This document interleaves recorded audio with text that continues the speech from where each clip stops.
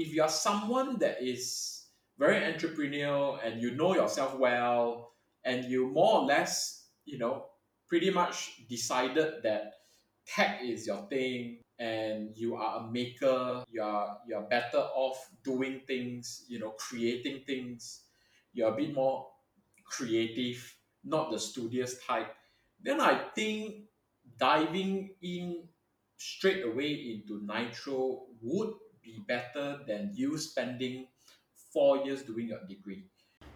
Good morning, listeners. That's Howie, founder of Forward School, an education technology school in Penang. You might be wondering, what's Nitro? It's a 2 years applied software engineering degree program intended to grow tech professionals to meet the demands of our ever-growing digital economy. Before building and founding Forward School, Howie started his career in Singapore as a test engineer at Sony Ericsson, UX manager at Creative Labs, head of UX and design at Wiki, which is now Wiki Rakuten, director of product management at RedMart, and co-founder and head of product at the Commission in San Francisco. I'm excited to talk to our guest today, as education is a core tenet in building the future of technology. Hence, in this podcast, we deep dive on growing forward thinkers in Malaysia. I'm Kit, ex-startup founder, senior product, and now your host on Crazy Product Asia. Today's theme is actually something that I have been very interested to dig in, because it's really something I believe that not just Malaysia, right, but globally, that we are as a tech industry is suffering, and it's a lack of tech talent, lack of digital talent that doesn't meet the demand of our industry. So really happy to be speaking to you, as you are also championing and solving this problem for Malaysia and possibly Southeast Asia. Yes, yes, yes. Yeah. What do you think is the current problem with the education system in Malaysia? Right. So I'm going to give my comments from the tech education perspective. Yeah, for sure. So so this model, or things that can be improved on, might not necessarily apply to other schools in a sense. And what I mean by schools is, perhaps it might not apply to the medical school, right, or the law Yep. school. So from a tech perspective, I think to a certain extent, as we can see today, is very obviously we are lacking of these talents. That's one lah. And this has been written in articles, in research papers, in news, and all that. So if you look at them, what's happening is basically the schools are not preparing the students enough or in a right way for the industry, and therefore the industry is in need of all these talents in a way, and and but they are not getting it from the schools. And there's a few reasons why. One, if you look at the traditional education system or institutions, the time that they need to update their syllabus, right, Right. it takes a long time.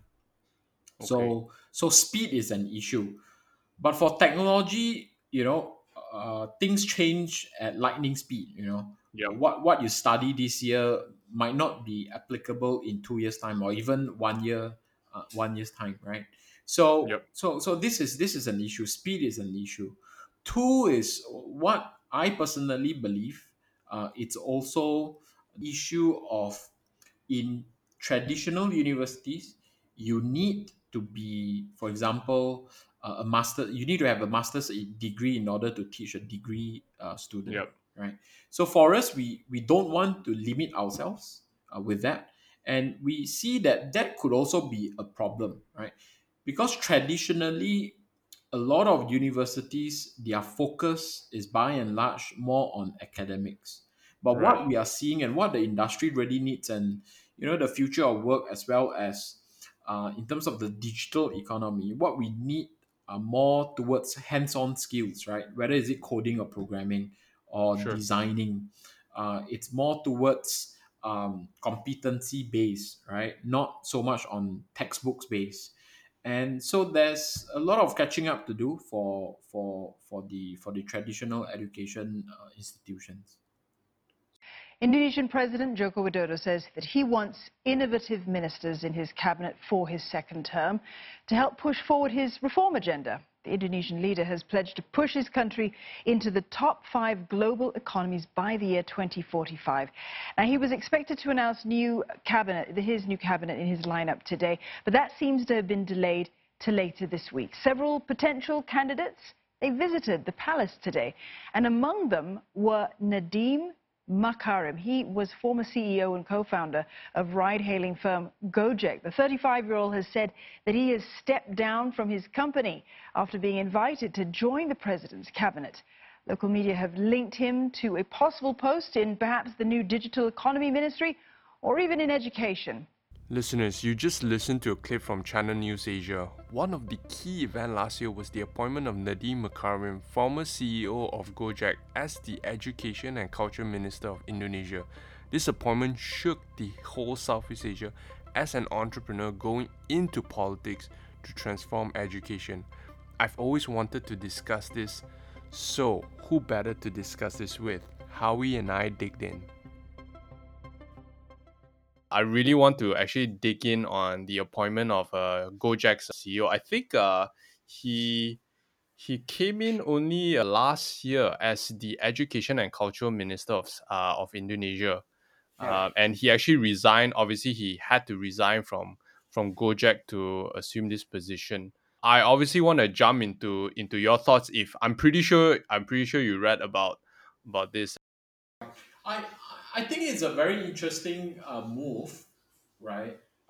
And we can see that for Malaysia. I mean, they appointed the CEO of CIMB, right, Yeah, to yeah. become the finance minister. Obviously, there are a lot of comments on that front as well. But if you look at it, it's a similar approach. Basically, appointing technocrats to political positions in a sense, right? With the assumptions as well as the belief that they will do a better job than any politician out there. I must say that it is true if you look from the execution standpoint, right? But at the same time, I mean, I'm not involved in politics, but having Would you want to be involved in politics? no, I don't think so. I guess it's I would say that, for example, like Nadim, he's definitely better than any politicians out there, right? To be thinking about what the future generation of Indonesians should focus on in Yep. terms of education. Sure, but whether he can execute it in that In that environment, environment, yeah. I'm not sure, right? Mm. So we will see. I think it's an interesting move. It's a bold move. It's a bet, and I mean personally, I sincerely hope that he will succeed, lah. Yes, because his experience in tech itself, right, and the startup world itself has pretty much been obviously and I think he was also named as Asian of the Year, if Right, I'm not mistaken. Yeah, Asian of the Year in 2016 by the Straits Times. right, Given that Gojek's contribution to improving the lives of many Indonesians, and with his appointment, he will be obviously bringing the wealth of tech experience and establishing a more entrepreneurial trait in the education of Indonesia. And to be honest, looking at our Malaysian education, I'm not gonna talk about the education minister or whatnot, but looking at education, the Malaysian education state itself, it's quite backwards, to be frank. And it's really bold of Indonesia to really take this stand to bring someone in and to really say like, hey, we might have a problem in our education system for the next 5 to 10 years for our Indonesians. Like, how can right. we solve that? And I think that the answer is really driving towards the digital economy and the digital business. Right, right. What makes you think that the traits of what Nadeem has, it's a really suitable environment for the bureaucracy of the government? Right. I Because this is actually, I think, the most tricky one. You yeah, have someone, yeah, because I mean I have no visibility of what's his agreement with Jokowi. yep, So maybe he was promised, a clean slate, right? That he can do whatever he wants and he have the backing of the president of Indonesia, right? yep, If that's the case, then that's very different, right? mm, If he have some level of agreement and understanding that he can just go ahead and execute, right? But if I understand correctly, it won't be that easy because um, correct me if I'm wrong. It's, yep, for example, like in China, the federal government, the Politburo might do certain decisions, but in the end of the day, it's still by and large dependent on the cities that they are in, because the yep, cities are so big. They have quite a bit of say on how they run things, right? mm, the So state government, yeah, so correct. So in the sense that the province or the cities, in China, they are able to kind of make their own ruling one, like yep. you can suggest, but I can choose not to follow, right? So I think likewise for him, he will have to navigate this. I'm not sure, I might be wrong, but it's going to be tough lah. It's a tough job, but at the same time, if he's someone that is just focused on getting the work done, then potentially he can get it done by hook or by crook lah. Indonesia itself, given that, if we look back like 20 years, maybe 20 years is a bit too far, but from where Indonesia has come to this date in terms of the digital economy side, they have pretty much, I would say, they have pretty much leapfrog a lot of today's tech Right. advancement. Like going into, yes, I think there's still a lot of problems in Indonesia by and large, but in terms of the digital side of things and the product side of things, they have pretty much nailed a lot of things. And is it because that they have more funding, more access? Indonesia has more access to capital. The market is larger, so more people are going there. Like why has Indonesia now become like such a hotbed for like startups? Like I still remember when Mm, I was doing my startup mm, back in 2015, and I still remember me approaching one investor. The investor mm, was telling me straight up, like, why are you building for Malaysia? Why not mm, jump into Indonesia straight away? Malaysia mm, only has about 30 mil, and you're starting your business in KL, and KL has about, give or take, 1.5 mil people. So versus if you go into a big city like Jakarta, where it's probably times 10 or times 15 right. population. Like why even focus in Malaysia? Right. Yeah, I agree fully with that, in a sense that obviously for any investors, right, and a lot of these investors, and if you look at it, the country that has the most unicorns, Yep. besides China, right? And I mean, in Southeast Asia, right? Indonesia is top, right, in terms Yep. of number of unicorns. And this is supported by, obviously, like what I've mentioned, the sheer market size that they have, right? And a lot of startups are being advised that, hey, if you're really going to be a unicorn, there's no other place other than Indonesia. You just got to be there, right? And it is true. And I would say that it's why startups are attracted to Indonesia, for example, is number one, it's obviously the market size. Yep. Number two, when the country is so big, obviously they'll have more talents, lah, right? Definitely. So you'll definitely be able to find more talents. Let's say as compared to just KL, right? Or even Malaysia, the geographical size alone already with more people means more talent, lah, right? So I think with these 2 points, it makes it very viable for countries to be there. And of course, I think increasingly the young people in Indonesia and increasingly so for Vietnam as well, the young people I observe and I sense that Mm-hmm. are definitely much more hungrier than you can find elsewhere. Yep. And I'm saying this is because I do have some experience. For example, like in Vietnam, they have this kind of tuition classes, for example, to learn Photoshop. And I can Okay. tell you that Oh, that's interesting. these, yeah, and these students, they will pay by the hour to learn and pick up these skills, right? Mm-hmm. And they pay in US dollars, right? Oh, okay. And they are just so hungry to learn, something new, right?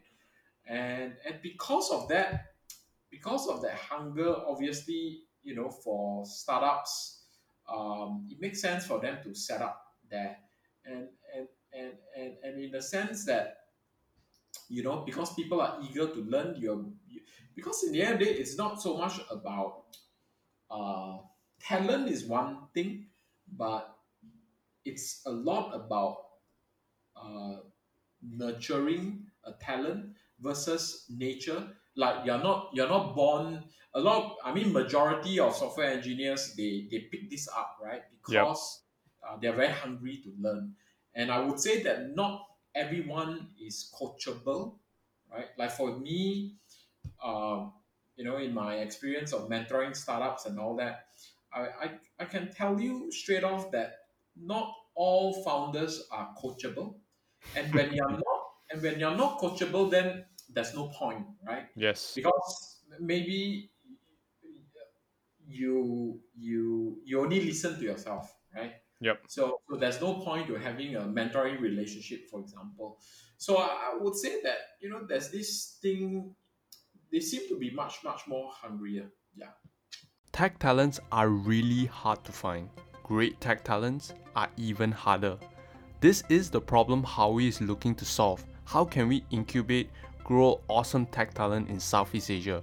Before jumping to the solution, however, let me take you back when I was doing my startup. I needed to hire a couple of junior engineers, so my co-founder and I decided to attend a local university hackathon to observe technical talent there, and we got a surprise of our life. Listen on for the story. We wanted to hire a really junior software engineer, could still be in studying in uni or who's doing freelance, etc. Right. So we actually visited a university. I do not want to name which university it is, but it was during a hackathon that we just, me and my co-founder, we just went for a hackathon, and it was a 24 hours hackathon. And to our surprise, that all these students that were participating in this hackathon are all computer science students. Right.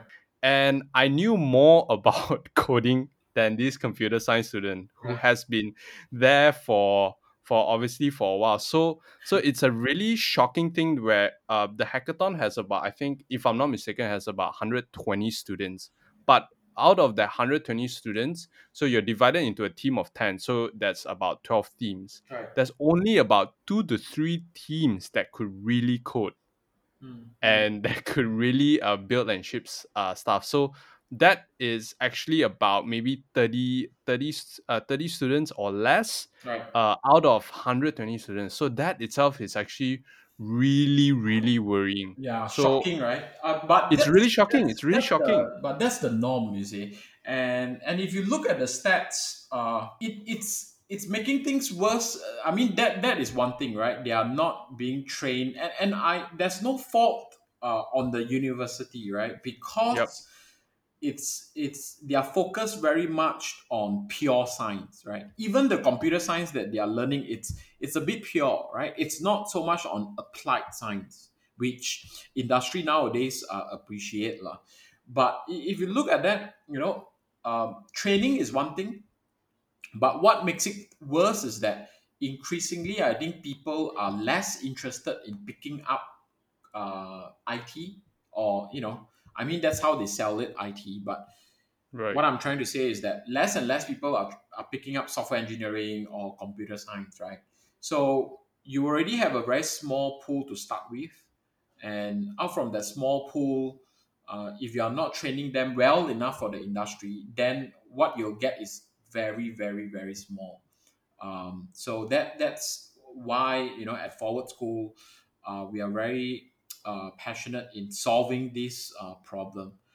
It's a talent development issue, and at the same time, it's a chicken and egg thing in the sense that if the industry are not getting the right kind of talent, it doesn't justify them to pay high as well, in a sense. And when they are not able to pay a decent salary as compared to Silicon Valley or some other more Yep. well developed ecosystem like Singapore, then Singapore. Yeah. what's gonna happen is that less and less people will be interested in these subjects as well. So yeah. Even Indonesia right now, the tech scene has been booming. The tech and startup scene has been booming so much, and I think they're way ahead of the curve, even for us, Yes, right? yes, yes.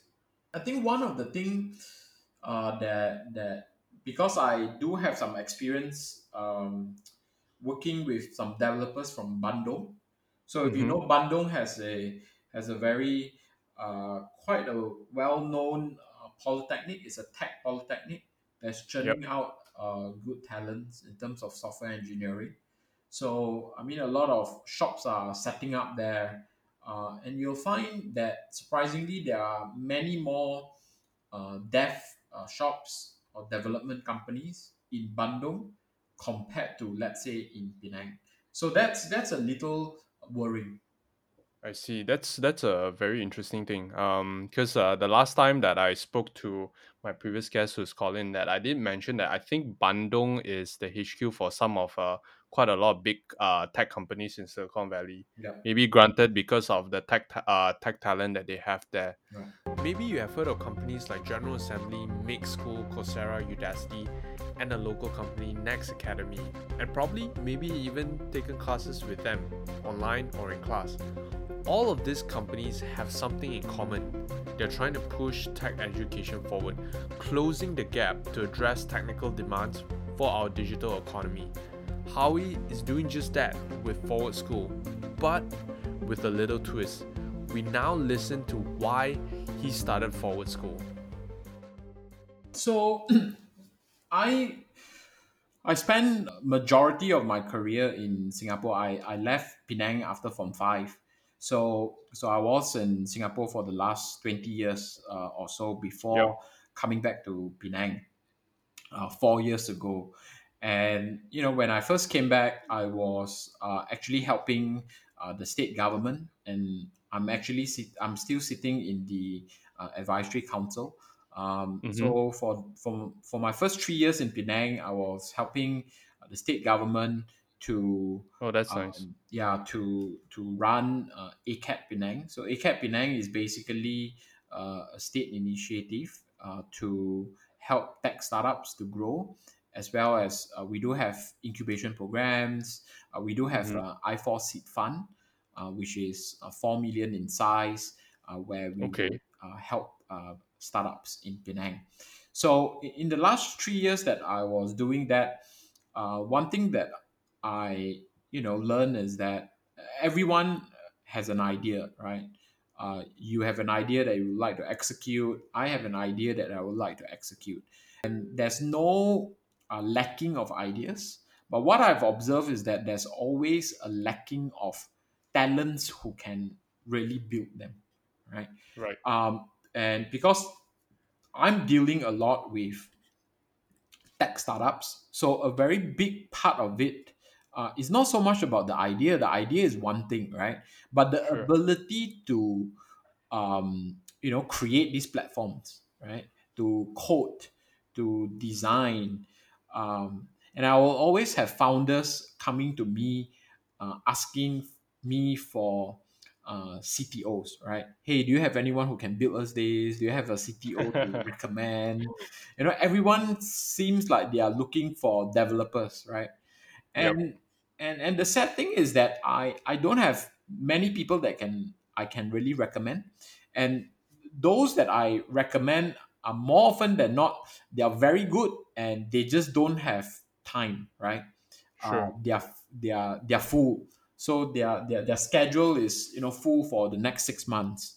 So so one thing became very obvious to me, and that's we have a lot of consumers of technology, but we have very little creators, meaning people who can really execute and build and code and design, right? And think in a There's sense. too many thinkers, less builders, if you will. Yes, yes. So that got me.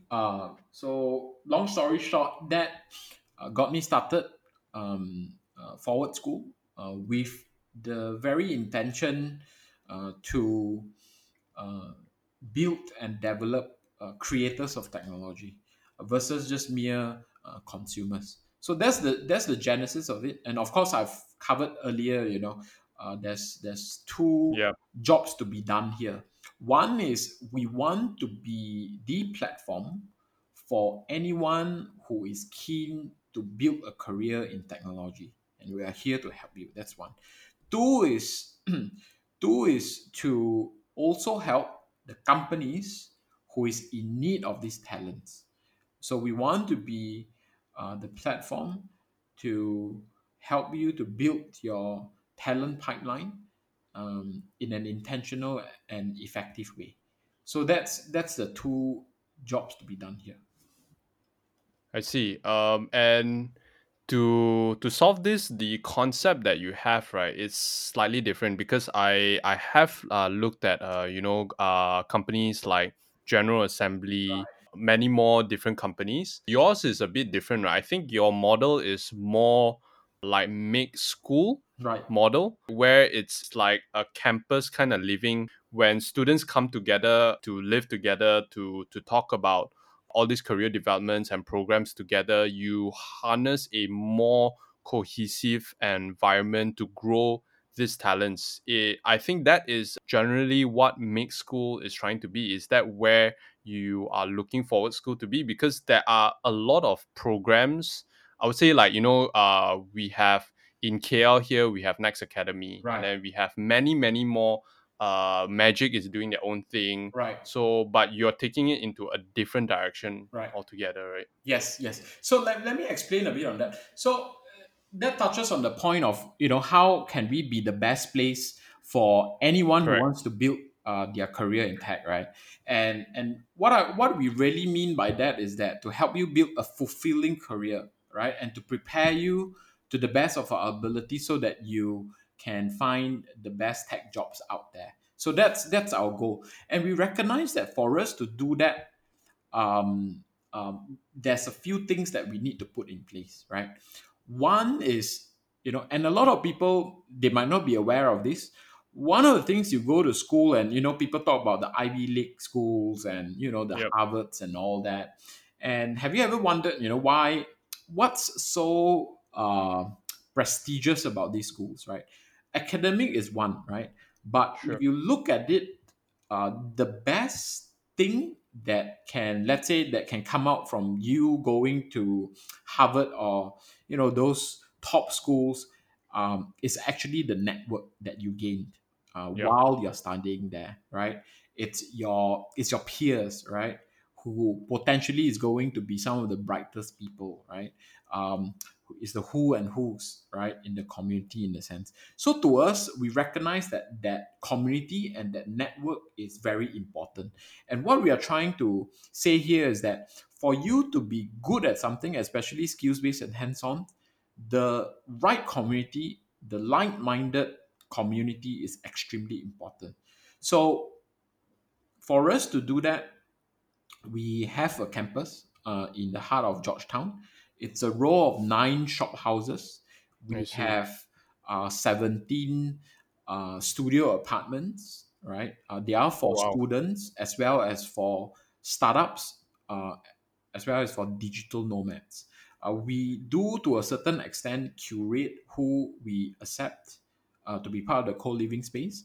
But how we envision it is that we want to build a community whereby you will have companies staying there, right? Startups working on their projects, their ideas, or their tech startups or their tech platforms.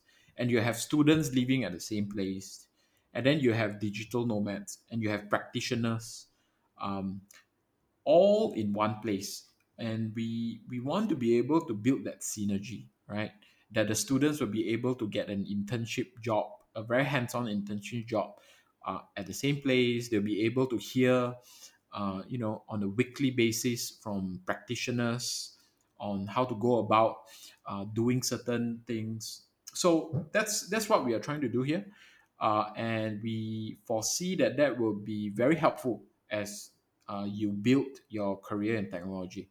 And second is that obviously we have a good relationship with the industry, and that's something that a lot of schools do not.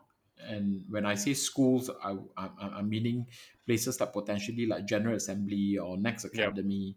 um, they are very good at 3 to 4 months kind of boot camps. But Mm. for us, because what we really are trying to solve here is to help companies build their talent pipeline. And for us to do that effectively, it's very hard for you to be doing it through a 3 or 4 months program, right? Um, I would say that the 3 and 4 months program are very helpful for those potentially have already a background, right, in tech, and they want to Yeah, that's upskill, true. right? They want to upskill. Because the truth is that it's very difficult to give someone a very good foundation in 3 months, right? So, which is why for us is that we have a 2 year program which we developed together with the industry. And if you look around, not many people dare to do this lah. I mean, first it's hard to It's do. incredibly difficult. It's difficult to do. I mean, no one dares to take the risk lah. But we really feel that 2 years is. I mean, we might go for 1 year, but I would say that anything less than 1 year is not going to cut it. It's not going to really Yeah. give you that kind of foundation. And I mean, you can go for 3 or 4 months, yes, but I can almost guarantee that it's going to be very difficult for you to get the top engineering jobs from the top tech companies. We ask kids that are 16 to 18 years old to make $100,000 debt decisions when they go off to university. And they're not prepared for that. They don't know what they're getting themselves into. They just assume, okay, I'm going to pay 4 years of education at $25,000 a pop, and when I come out the other side, somehow I'll be able to pay it back. Right. That's not how life works anymore. There's no need even to have a college degree at all, or even high school.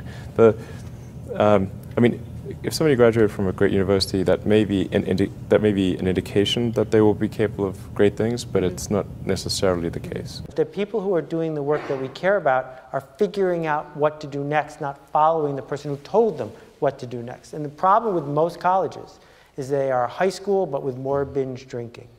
The entire purpose of a good university is to give you a foundation to fail, not a foundation to get an A. And if you graduate from college with straight A's, you have to do some serious soul searching as to why you chose to spend your time doing that. The A students work for the B students, the C students run the businesses, and the D students dedicate the buildings. I'm sure somewhere in your life you ask yourself this question: was my college diploma, degree, or MBA useful? Because I definitely have. The usefulness of higher education today is a controversial one, given there are many alternatives to date, and I reckon practical skills today are more important than ever. We discuss this now. My response, I mean, obviously people will think that I'm biased, lah, but because I'm building a school. Yeah. That would, but okay, I think I'll give a unbiased response to the Sure. best of my ability. If I were to be able to rewind time, right, and that forward school is available to me, like maybe 20 years I ago. wish Forward School was available to Right, me. right, yes. So that's the question that we always ask. I always ask myself, right? And Yep. I started forward school is really, to in response that I wish something like that, exists, right? But I must say that it's not for everyone, right? But if you are someone that is very entrepreneurial and you know yourself well, and you more or less, pretty much decided that tech is your thing, and you are a maker, you're better off doing things, creating things. You're a bit more creative, not the studious type. Then I think diving in straight away into nitro would be better than you spending 4 years doing your degree. Again, you need to be very clear what you want, right? So if you're very blur, don't know what you want, then I think a lot of students they go for foundation studies like A levels and all that, right? But I did not. When I first landed in Singapore, I even though I can go and do A levels in a junior college, I make the intentional decision to go to a polytechnic. Why? Right? Because at that point in time, when I look across the different universities and A levels and all that, the Singapore Polytechnic is the only one that provides a more hands-on skills Yep. approach, right? Less academic, right? A lot of doing. So I did my diploma in multimedia technology and design, where I did a lot of electronic stuff, PCB board, So I enjoyed my time there. And at the same time, I did that diploma is also because in my mind, I was ready to come in and work after diploma because I was seeking for Yep. employment, right? Um, and getting a diploma in a sense, although in Singapore you do the diploma in 3 years, Mhm. it's a 3 years diploma, but at least it gives me an opportunity to come out and work if I want to after my diploma, right? But if I want to continue to go for a degree, I can still do that, right? So in a sense, that's the best opportunity. That's the best option that I see. Now with forward school, if you're very clear, like myself, you are into tech, you want to build stuff, you're not the studious type, you like technologies, you like Yep. creative tech in a sense, you like design on the screen, then yeah, I would encourage you to go for something like nitro degree anytime, because what you'll be getting out of it will beat whatever that you're going to get out from your 4 years computer science degree in a traditional education institution. I'm saying this because we have a student that is currently Yep. at Tar College that it's going to drop out his Tar College and come and join us. So, so again, I'm not. I have nothing against a degree. I've nothing against accreditation. In fact, for forward school for our 2 years nitro degree, we are going for a JKM, the JPK, the Jabatan Mhm. Pembangunan Kemahiran, and we are working with MDEC to have our 2 years nitro degree accredited to be a level 4 diploma. So I'm all for accreditation because I believe that people Yep. still need that, right? Whether is it for psychology or sake or what. But so we do recognize that.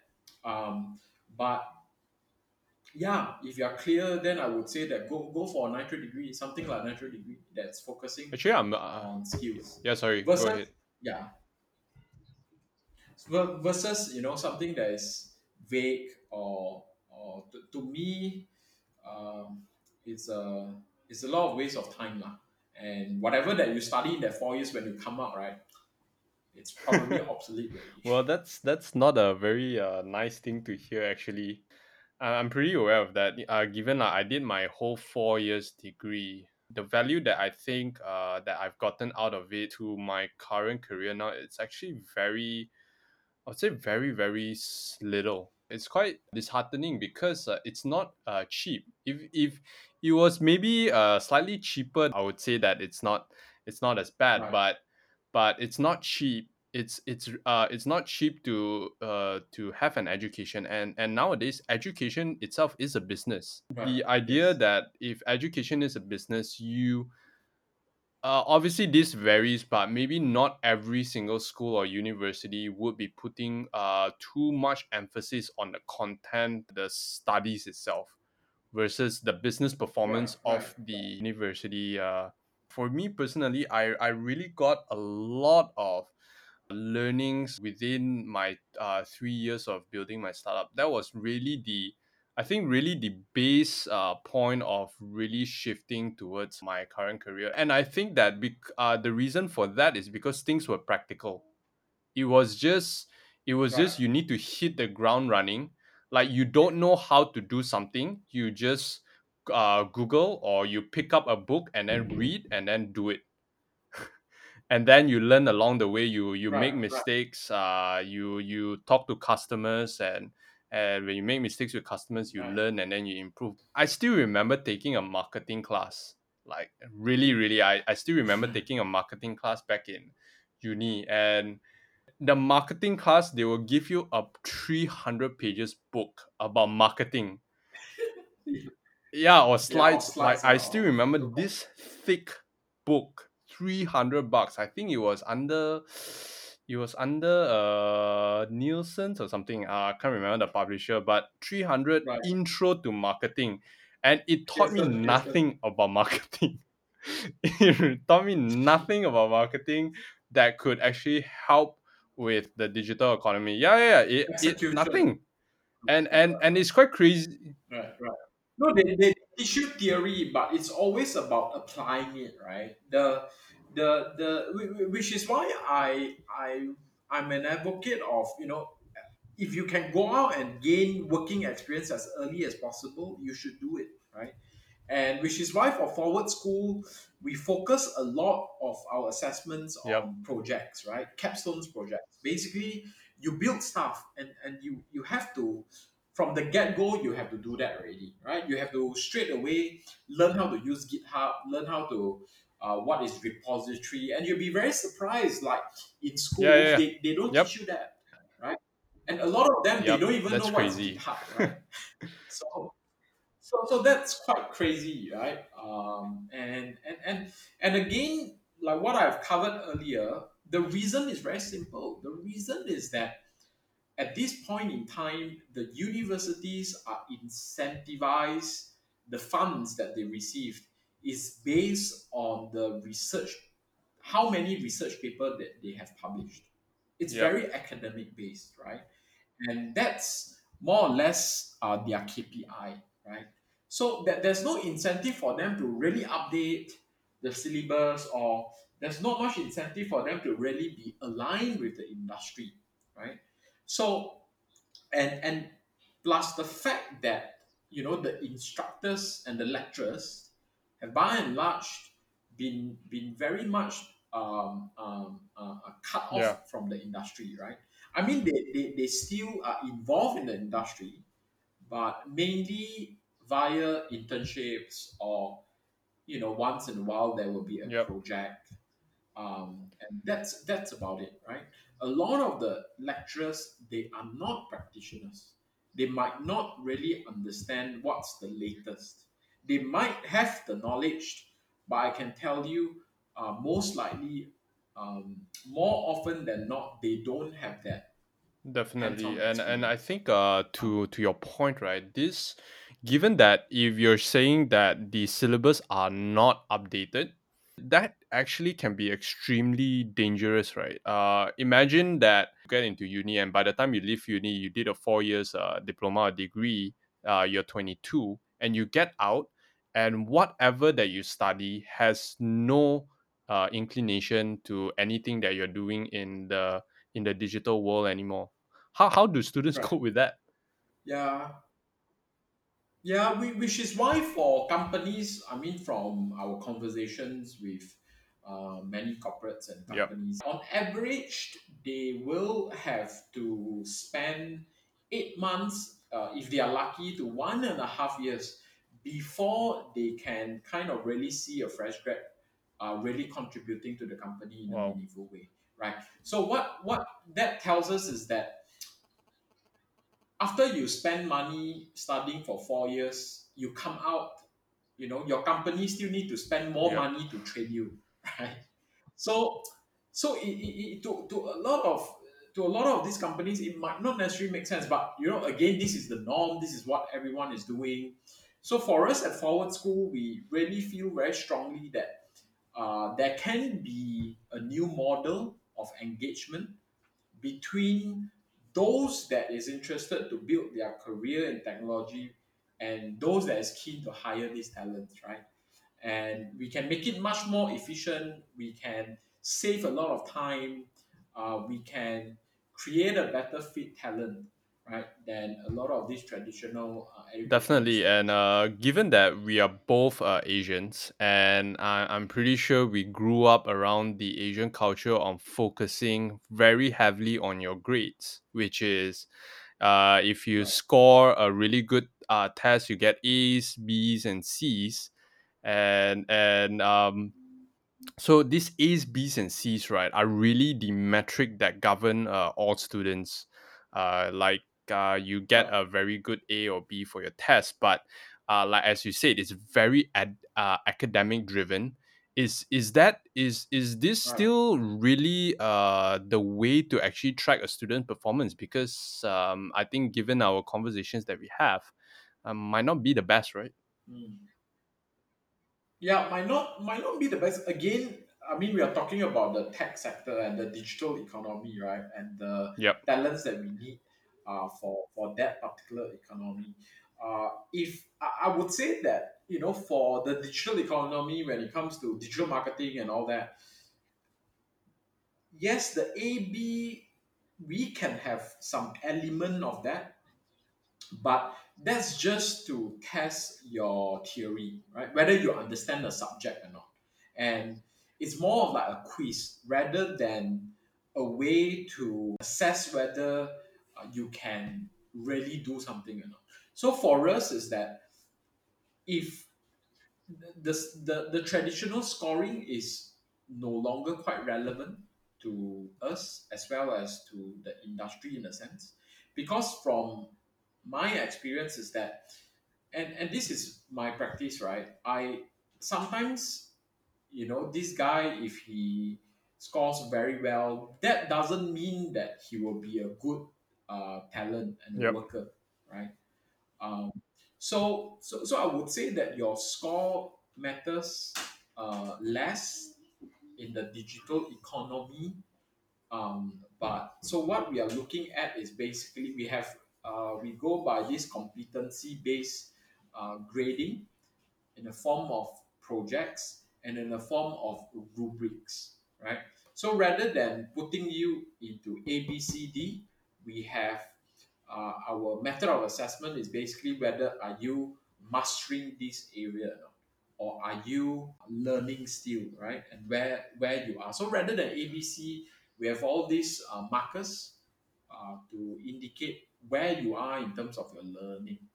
As we're nearing the end of this podcast, let's take it easy and learn how Howie got into product management and his favorite product so far. It's a funny story. I mean, not funny lah. I think it's helpful for me to share this, right? I got myself into product management because I was trying to find areas where I potentially can have an advantage in. What I mean by that is that, so I started, all along, I'm quite into design, right? Digital. So I do a lot of Photoshop during my younger days in a sense. Yep. I like to build digital stuff as well. And that time is just the 56K modem. And I would build websites and stuff like that. And from a very early on, I wanted to uh, go into multimedia, go into web and things like that. So I managed to get there in a sense, and I started my career as let me see, a test engineer because I was trained as an engineer. So a test engineer for Sony Ericsson. That's actually my first job. Um, so I was testing all these devices and I was helping to write test scripts, right? Right. So you just load this script in the phone and basically this phone will just run through all these test steps, right? To make sure that the phone works well. Um, and and then I moved on to Giesecke and Devrient. Is a German company, and then I was doing SIM card programming. So if you realize at the point in time there's no smartphones, there's no colorful GUIs, there's no apps, right? And and I had the opportunity to program SIM cards. If you remember, during the very early days, you can use your phone to check, like your Toto number, 4D number, your Through SMS, is it? yes, your Right. Yeah. horoscope. No, through the SIM card menu. These are very Oh, early days. right. And it's still very popular in Philippines and all that developing countries. So I started to get very much involved in how do you design a menu or UI in a very tiny screen, right? How do you do information architecture, right, in a very small screen, black and white, and uses mostly text. So that got me interested in user interface, GUI, and as someone that really likes design, naturally, I'm captivated by UX. And roughly during that point, um, there's the smartphones are coming in already. I think iPod is there, Yep. and then slowly iPhone, and I get more and more interested in UI UX. So I switched my career to UX actually. I don't have a formal background in design, but again, that's another testament that you don't need the paper qualification to do anything in a sense. Yep. Because all along, when I was an engineer, in a sense, I was building, designing websites and all that. So I switched to be a UI designer at Creative Technologies. So Creative Labs, or Creative Technologies in a sense, are the makers of sound cards. It's a Singapore-based company listed in NASDAQ, very successful. And then they were the ones that invented the MP3, The MP3 player. as well, Yep. right? Yep. And the way of how do you browse hundreds of songs in a GUI, right? So Yes. so I joined them and I was involved in a number of their products, involved in designing the software for your sound card. During the early days, there'll be a software where you can fine tune your sound card. Yep. So I designed quite a bit of that. Design also for personal digital entertainment devices. And then in creative, I was also exposed in designing platforms, websites, and all that. And the turning point was I was sent by my company, Creative Labs, to China for a period of time to learn from some of their UI UX designers. I still remember it's in Beijing. And when I arrived and I interacted with the team and I saw the quality of their work, my jaw literally dropped, right? Why were they so ahead or ahead Yeah, of the curve? yes, I mean, not so much on UX. Right. So, like what I said, I started from applications engineer to UI designer, right? So as a UI designer, when I was in China, my jaw dropped. I asked myself this very fundamental question: can I be as good as them? Mm. If the answer is no, then why am I still in this field, right? Right. So they are that good, right? So then that makes me switch to UX, Mm-hmm. user experience, because I thought that hey, they are very good in execution. They are so good in drawing. They are so good in the icons and all that kind of stuff. Um, what is something that I can be better in that perhaps I will have an advantage in? That's where I switch to UX, right? UX is much more about research, much more about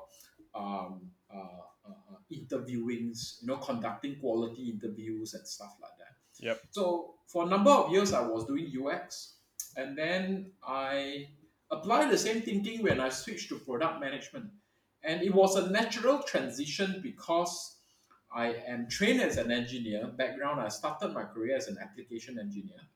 I am passionate and I practice UI UX design for a number of years. Yep. And that very naturally put me in a position of advantage as a product manager, right? Because a lot of times as a product manager, you need to work very closely with the engineers, you need to work very closely with the The designers. designers. Yep. And I was able to command their respect fairly easily, and that gives me tremendous advantage over building product teams, being able to paint the complexities to the stakeholders. Uh, I I I do a lot to protect my team, and when I mean my team is basically um, obviously first is the users, second is basically my team who is building it lah. So I tend to involve them as early as possible. I tend to not say yes to all of the stakeholders, to Yep. all of their requests. I push back a lot, and I recognize that in order for you to be able to push back, you need to be able to paint the complexities very well. So if you don't have, uh, and I'm not saying that if you don't have a tech background or you don't have a design background, you can't be an effective PM. What I'm saying is that I think if you have those background, it will give you a very good advantage in painting that complexities to your stakeholders, because you know exactly how it is done, you know exactly the time that it will take, and you know whether your engineers and the designers are tricking you lah. That's always added advantage when you yourself did the work already. So Yes, therefore yes, you know what to expect. So now yes. given that you from a product manager to a product manager, what is your favorite product that you're currently using? Do you have one? Nothing in particular actually. I yeah, on top of my head. Something at least that you enjoy using. It doesn't have to be something digital though. Right. Right. I think I enjoy using I mean, I especially during the MCO, right? I spend a lot of time with my family watching Netflix. Mm-hmm. So I think it's something that works very, very well. It's an alternative channel. In fact, it's the only channel that I watch right now. And the Wow. creativity that puts into producing their own um, movies and shows. I think that's very creative in a sense. So yeah, I like Netflix, and so of course Spotify. These are apps that I use on a daily basis, right? And I find them to just, and I find myself to really like products that just focus on one thing and they do it very well, Right. and Mm. it just works. And I find that I like products that are just focused on one thing or just a few things. Yeah. Right, and especially given that a lot of products nowadays are looking towards this kind of super app concept to have multiple use cases in one. Right. Right. It really goes to That's interesting. Yes. that by itself is very interesting to cater to multiple use case, but Right. it but at the same time there is a lot of things that are products that only do one thing and they do it really really well, better than the rest, Right. can obviously be a very successful business on its own. So Yes. yeah, meaning Yes, that it's like the software that you're currently using, to record our conversation, yeah Zencaster, right? yeah It works. It's not very complicated, but in that one thing that they do it extremely well. Exactly, and I think a lot of companies have kind of miss that ethos of doing one thing doing really well. Because Mm. to be fair, many companies, I would say that it's also the experiment of different business models that brings out different products as well.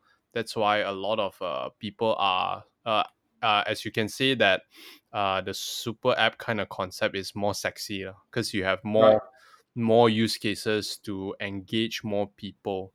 Yes, and it's a model that has yet to really proven itself, Oh right? yeah, As a profitable model, right?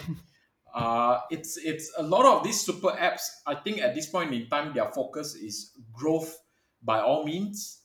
So obviously, they are subsidizing that growth.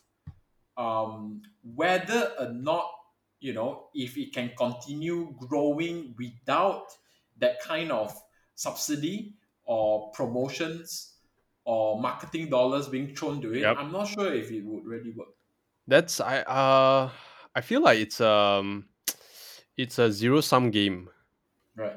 I feel like it's a zero sum game where there can only be one winner. The only guys who can really do a super app, right? It's like if you look in China, Mm. you obviously because China itself the market is so big, and you have Right. like the two biggest players, which is Tencent Right. and Alibaba. Right. And Alibaba has Alipay, which in regards it's a super finance app on its own. And then you Right. also have WeChat, which also have the same capabilities as Alipay and Right. to do all the same thing. But it's only these two companies, and if any other apps who are going into that, they're just gonna be killed off Yeah. because Almost instantly. yeah, almost instantly. There's just no way. Like you're just going in for a suicide. Yeah. Or you go in, maybe you can pray and hope that maybe they will acquire you, lah. But yeah, the chances is very slim Oh, the also. chances is extremely slim, man. I mean, if you can really take 1%, maybe not even 1%, maybe 0.5% of market share from them, I'm pretty Right. sure they will definitely acquire you. But for you to do that kind of Yes. damage, you need to have something crazy, something new for them Yeah. to Some. acquire. But in Southeast Yes. Asia, it's a bit tough, given that Southeast Asia, the market is so fragmented. So it's I mean, yeah, it's this thing is a bit challenging lah, I would say. Yeah. Right. And I can see that even myself in touch and go digital, Mm. right? And you look at Grab, you look at Boost, they are doing all kinds of multiple different things.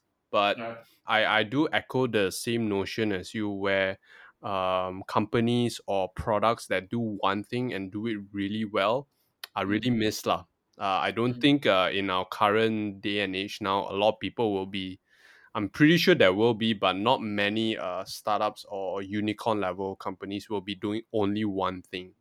Yes. Because it's so much easier to be adding features than removing them, right? Oh yeah, Again, I tell you, it takes tremendous will and discipline to cut features, right?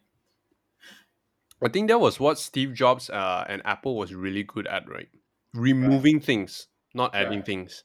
Correct. And it's extremely hard for people to do that, right? Because they feel that it's my baby, or maybe because they feel that more means better, right? And they Mm. feel that more perhaps means I'm bringing more value to people, but more often than not, it is not. Yeah. I think that that alone itself can be a discussion on its own. Because that itself is a very big and interesting topic on its own. Yes. So I would like to thank you for joining me on the No second problem. episode of Crazy Product Asia. Yeah. This is our second episode, and how I just want to let our listeners know, if they are interested in about Forward School, they could be working professionals, or they could also be students. How can they learn more about Forward School? Yeah. They can follow us on our Facebook. I mean, we are very active on our Facebook, so it'll be fb.com slash forward SCH, right? So, or you can just search Forward School in Facebook. You'll be able to follow us. We are also on Instagram, so you can search us on Instagram. But I guess the best way for you to be finding what we are offering in terms of our programs and courses, that will be our website, and that's forwardschool.co. And of course, just feel free to reach out to me as well anytime. So my email is howie@forwardschool.co. So you can definitely reach me on email as well. Okay, thank you for that, and thank you so much for talking to me on No problem. this Sunday. It's my pleasure. It was an amazing discussion on technology, startups, and education, and I hope you found it useful. To close, special thanks to Howie. Thanks for sharing your weekend evenings with me recording this podcast, man. I really appreciate it. If you are an early graduate thinking about jumping into tech, or a professional wanting to change career into software engineering, check out Forward School.